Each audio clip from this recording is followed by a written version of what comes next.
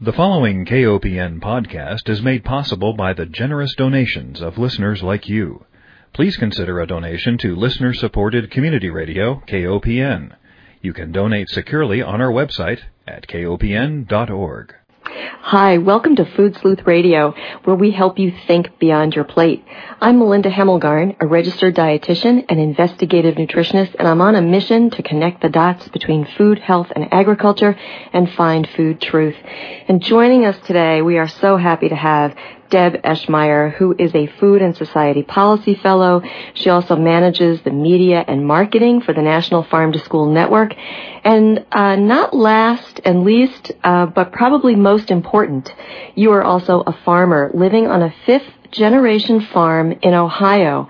And I know you have a passion for tomatoes. And before we got started, I asked you the most important question facing tomato farmers today, and that is, have you had blight?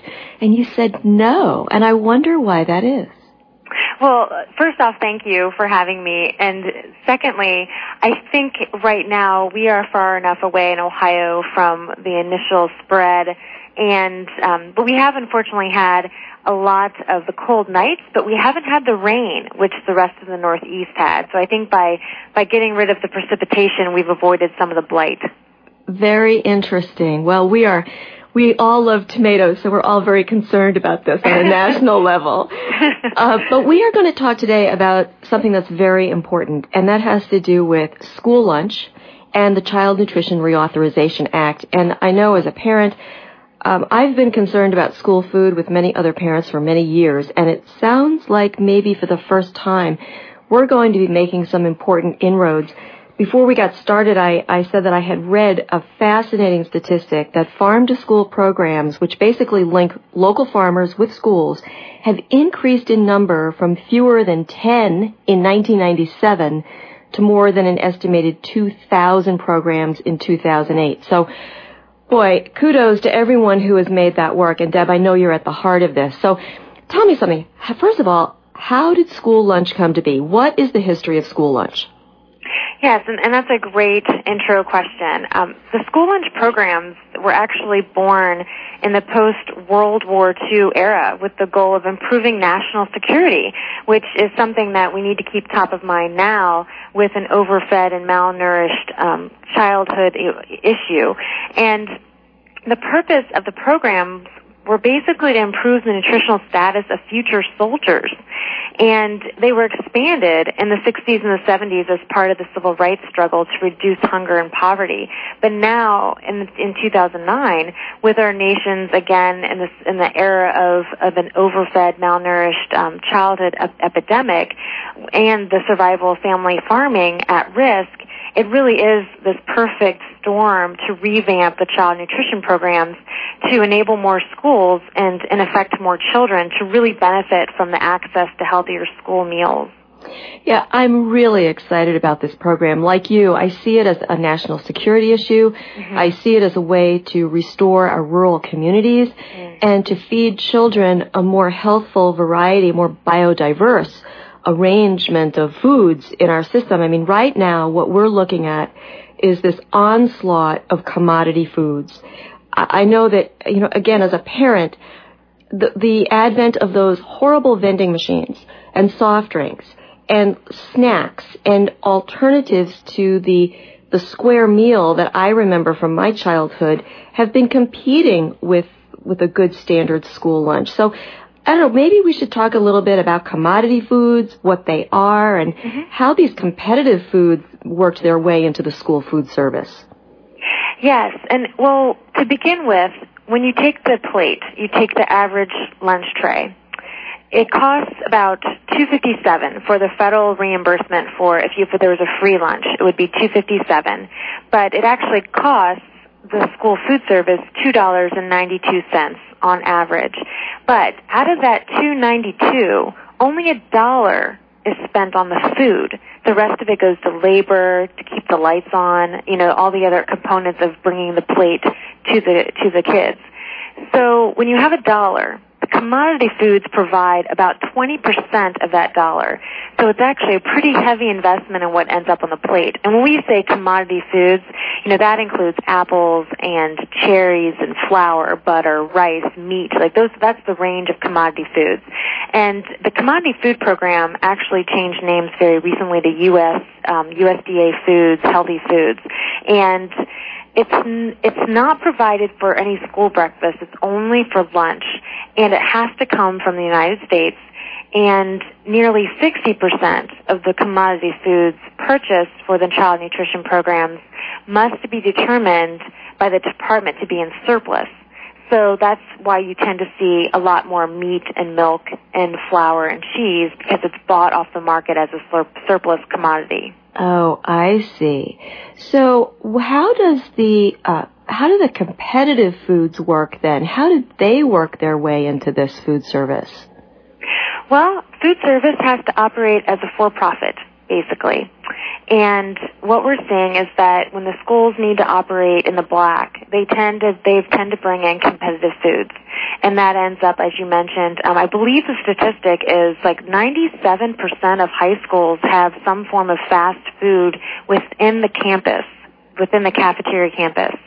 So when you really think about that, that would mean, Taco Bell, Pizza Hut, McDonald's, what have you, is actually serving in where your kids are having lunch every day. So when you're competing against that as the National School Lunch Program, you've got a high standard to meet in regards to what kids are going to purchase every day. And so one of the first things we have, and many advocates have fought for, is to make sure that the competitive foods that are being sold within the school campus, within the school cafeteria, have to meet the same nutritional standards as the USDA dietary guidelines. Absolutely. That would be a great first step. Well, in getting the more healthful foods in then, if we're looking at surplus kinds of foods, we don't have a lot of surplus cherries and broccoli, and it seems like we're importing more of those foods. So how can we get more healthful foods onto those students' trays? Well, the first thing that we recommend for farm-to-school programs, and I should probably define farm-to-school just as a start. For those not familiar, farm-to-school programs are meant to connect school food with local agriculture to create a strategy that increases the profitability of farming, which is really key. We work so that it's economically viable for the farmer, and it also improves the quality of the school meals and recreates that relationship with the community among the children and the farmers.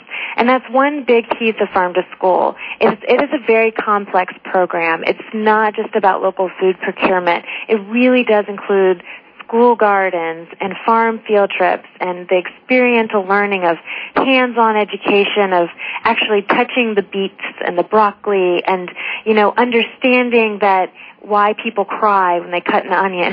Right. Just those experiences that are true to form of the education of cooking, as was recently highlighted in the Michael Pollan article on cooking, actually. Well, with only $1 to spend on food, how do we make it so that the farmers can make a living selling their food to schools? Well, what we're advocating for and what we've worked within the system for over the last 10 years, we've seen that it's a myth that farm-to-school programs are more expensive or the local foods are more expensive.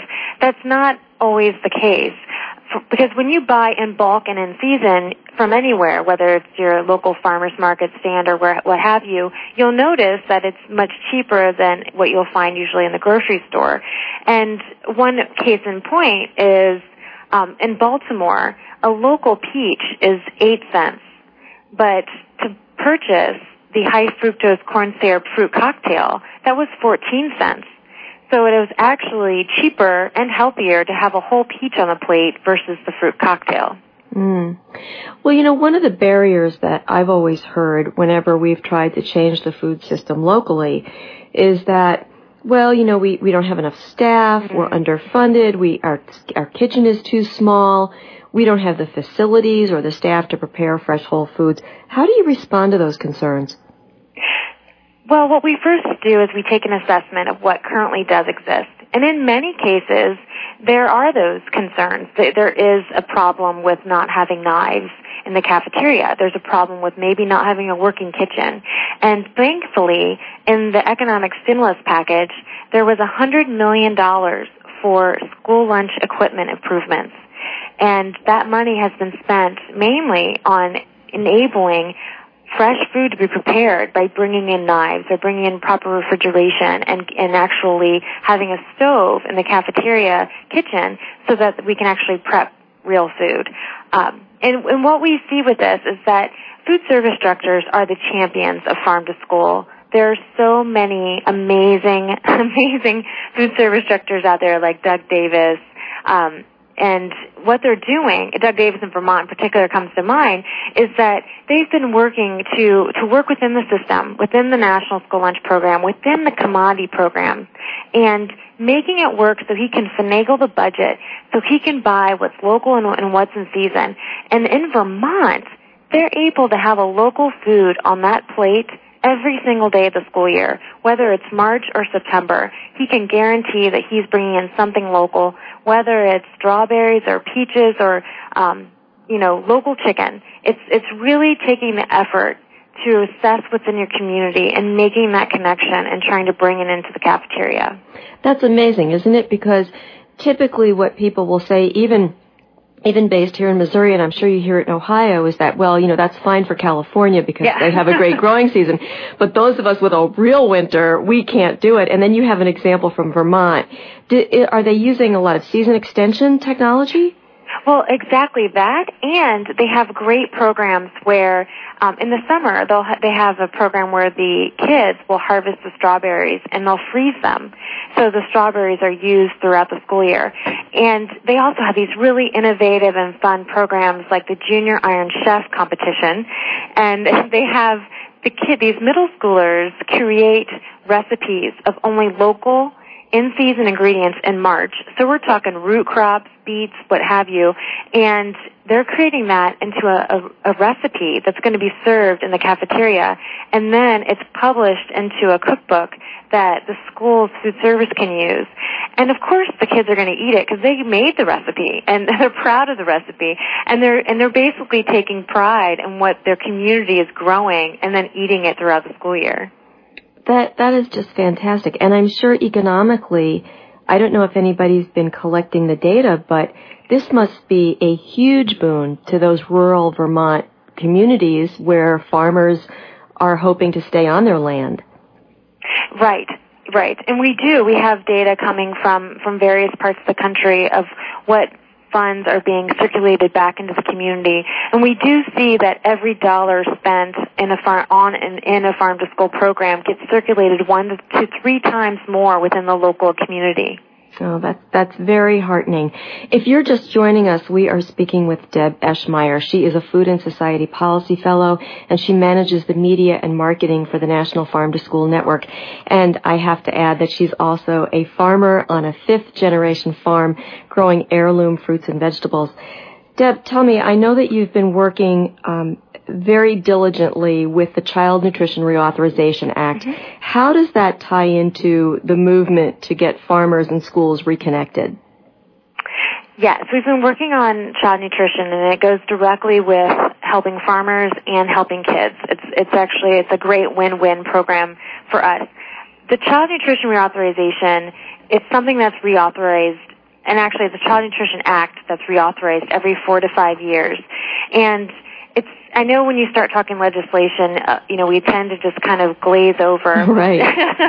But this is something that it actually determines what 30 million children eat in school every day for 180 days a year, or 5 days a week for 180 days a year.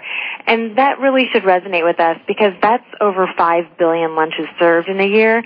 And when we think about that, that's a lot. And we can really have a true impact on what kids are eating and an investment in the future through the Child Nutrition Act. And what we see as a great opportunity is we had a National Farm to School grant program authorized in 2004 But unfortunately, it was never appropriated any funding because it was discretionary and not mandatory. So this round, we're asking for $50 million mandatory funding for farm-to-school programs. And I truly think that when you put the math and you think about the math about that, it truly is a drop in the bucket. And the reason I say that is that if a child is diagnosed with type 2 diabetes, which we see now 1 in 3 children born after the year 2000 will be diagnosed with diabetes. That's 1 in 2 if a child is black or Hispanic. And you think about that number, and it shakes, really does shake you. And knowing that if a child is diagnosed, that will cost more than $3 million in their lifetime. And it's known to shorten their lifespan by 10 to 20 years. It's really scary statistics. But we have an opportunity to make it possible that every day in the cafeteria the kids can have something, can have access to healthy, good food. And if we just spent $100 million to provide good, real, fresh, high-quality food to kids in schools, and we just prevented 33 kids from getting diabetes, it would already pay for itself. Just 33 kids and $100 million.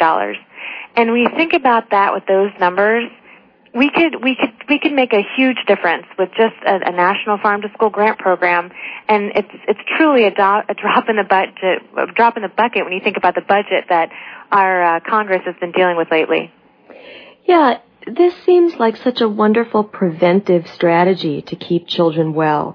It seems like a no-brainer, to invest those dollars in making those connections with rural communities and supporting farmers and children's health. So one of the things we want to do is we want to contact our legislators, our Congress people, senators and representatives, and we want them specifically, Deb, to ask for mandatory funding for farm to school. Yes. Okay. What else do we need? The other pieces are really to truly strengthen nutrition standards for the school meal programs and competitive foods, which we mentioned earlier, and to improve access to the child nutrition programs, making it easier to apply for the reduced and free lunches, and to also increase reimbursement rates by at least 35 cents, knowing that there's a discrepancy between what the actual school lunch costs and what they're being reimbursed for. It always amazed me with the competitive foods. It seemed like if the schools were being reimbursed when children bought a meal, that it would be in their best interest not to have competitive foods. But I guess the competitive foods, are they bringing in more money than the reimbursement? Well, there's also other attachments to the competitive foods. There's the endorsements from, for example, like if you bring in Pepsi and they buy the scoreboard. And if I don't know if you've ever been on school board or if I'm sure or you've been through this, noticing these things pop up on the school cafeteria and the school grounds. But all of those pieces cost. That's funding coming in to the school that it's hard to compete against. It absolutely is. Now, I have to ask you, as part of this Child Nutrition Reauthorization Act, is there a statement in there about keeping those competitive foods out? There are definitely initiatives working towards that. We, as the National Farm to School Network, have focused really on the local food initiatives and the procurement policies because we know there's so many advocates working hard for the competitive foods. We have a lot of allies out there that are making that their number one agenda. So there's definitely folks out there. And we can put that link on our website. If people visit our site, we can definitely link to it. That's a great idea. Let's tell everyone what the website is. Yes, our website is www.farm2school.org. Okay, and when we visit there, we can find all kinds of the legalities of the act as well as action steps. Is that correct? Exactly. And if folks are just interested in more about farm to school or want to click on their state and to see where there's some local farmers that they can work with or local nonprofits, we have that all on our website for all the states. Yeah, it's a fantastic website. It's very informative. I've clicked on different states to see how they compare. I want to ask you something about what you said earlier about the $100 million going for the infrastructure of the kitchens. Is that enough? I don't think it's enough, but it's a great start. Yeah. And we're actually seeing a lot of reinvestment into the quality of the infrastructure. And part of that is not just the investment in the infrastructure, but it's the investment in the people. It's actually investment in the training of the food service and being proud of the food that we're serving our kids, and actually being proud in the format and the method that it gets there. You know, I had this idea that if we could make every school board member and every principal and every teacher eat in the school cafeteria, if that was a rule, that if you were a part of the school district, that was part of the rule, you had to eat in the cafeteria, that I thought that might really change things much faster. It would act as a catalyst, if you will. Because I think that's a great idea. Could we write that into the act, perhaps? I don't know. I think that's fantastic. And I think it's part of the reason why Speaker Pelosi had put together and pushed for the local food cafeteria right now in the House of Representatives. And they have, local and organic food available in their cafeteria. So why can't we have that possible across the schools in the nation? Exactly. I've eaten there, actually, and it's fantastic. It's better than some of the best restaurants in Washington, D.C. Let's see, there you go. Yeah. Wouldn't it be great if people were lining up to eat in school cafeterias because we could get your heirloom tomatoes locally? Yes. That would be wonderful. Well, okay, let's talk a little bit about what parents can do. They're going to hear you speak. They're going to be emotionally charged to make a difference. Other than visiting the website, what can parents do first? I think so often we feel helpless. Yeah, and I think part of it is just starting the conversation. And we know that it's not easy. This is something where you can tell yourself, you're going to want to revamp the whole entire school program. You're going to want to do everything at once. You're going to want to start the school garden and the farm tour and everything. And the best way to start is to truly take a small step. Plan on having a group meeting of other interested parents and start talking about, okay, where are the local farmers? Let's bring in the food service director and let's have a conversation about where do they procure their apples from? Can we get them from the local orchard in the fall? And can we do a taste testing of the varieties of apples for the kids? And we can have them visit the orchard. And then maybe the next year step it up with, let's try to bring in some local greens with a salad bar. And it's like any true democratic effort. It's starting by organizing and assessing what we have on the ground and then working together and making it happen. And it's one of the reasons why I respect and just enjoy farm-to-school programs so much is because to me it is the epitome of a food democracy because it brings together the farmers, the students, the teachers, the parents, and they're all working together to bring a better school meal to the kids. And it's truly, to me, it is such a wonderful program. Yeah, and I think involving students in the process is really brilliant, too. Whether they're in Vermont and they're creating recipes or whether they are, I know there was a case in Los Angeles, actually, where students were photographing their food environment and bringing those images to the school board and saying, we want to change this. This isn't contributing to our health. And I think they were effective. I think that students learn how to be members of a democracy when they go to a school board and they present the issue and create the ask. They say what specifically they need and want.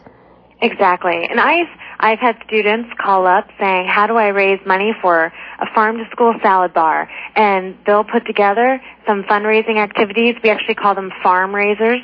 And and they help gather and collect the money that would go towards putting in the salad bar, which obviously goes way beyond just benefiting their class. And one of the schools actually brought in the salad bar, and then they just kept going in from there, starting farm field trips, farmer speakers in the classroom. Just one of those great examples of the kids taking on and empowering themselves and bringing in better food. We have a local school here in Columbia, Missouri, where the Slow Food Group brought farmers into the classroom, had them talk about what it's like to be a farmer. They brought in their produce. Then the students in their art class, they did still lifes. And then they also did a cooking experience with the food. And it was the most wonderful experience where maybe, children someday will say, when I grow up, I want to be a farmer. Yes. Wouldn't that be nice? That would be fantastic. Well, I know that we have a lot of, we have parents that listen to this program. We also have farmers. Let's say there's a farmer. I know a perfect example of a gentleman who had organic black beans, fabulous tasting black beans, but didn't really have a way to sell them, didn't know the path to take. Even for you, you've got these amazing heirloom tomatoes. Mm-hmm. I know they're your passion. What can we tell farmers? How can they get their produce into the schools? It's picking up the phone. It's picking up the phone and having that conversation with the food service director, asking the question of what do you need when? What's the quantity? What's the quality, and what does it need to look like when it reaches you? It's having those conversations and actually a lot of growers who already do direct marketing have all the systems already set up in place, and they can just add the school into their routine. Because if you already have the insurance and you already have all the other systems in place, the school is just another diversified market to sell to when you may be running out of your other markets when the season starts up between August and May. Will the Farm to School website provide a resource for farmers in terms of what they need to sell to the school? Yes. We have some fact sheets to help out of having that first conversation, and just the basic like food safety and other parameters that you need to be aware of. And we've actually, we're hoping to keep working with and build a relationship with the FFA and trying to, reach out to the young farmers who can really start building this market. And that's the Future Farmers of America. That's a great idea. Deb, with just a minute left, is there anything that I have neglected to ask you that you would like to share with our listeners?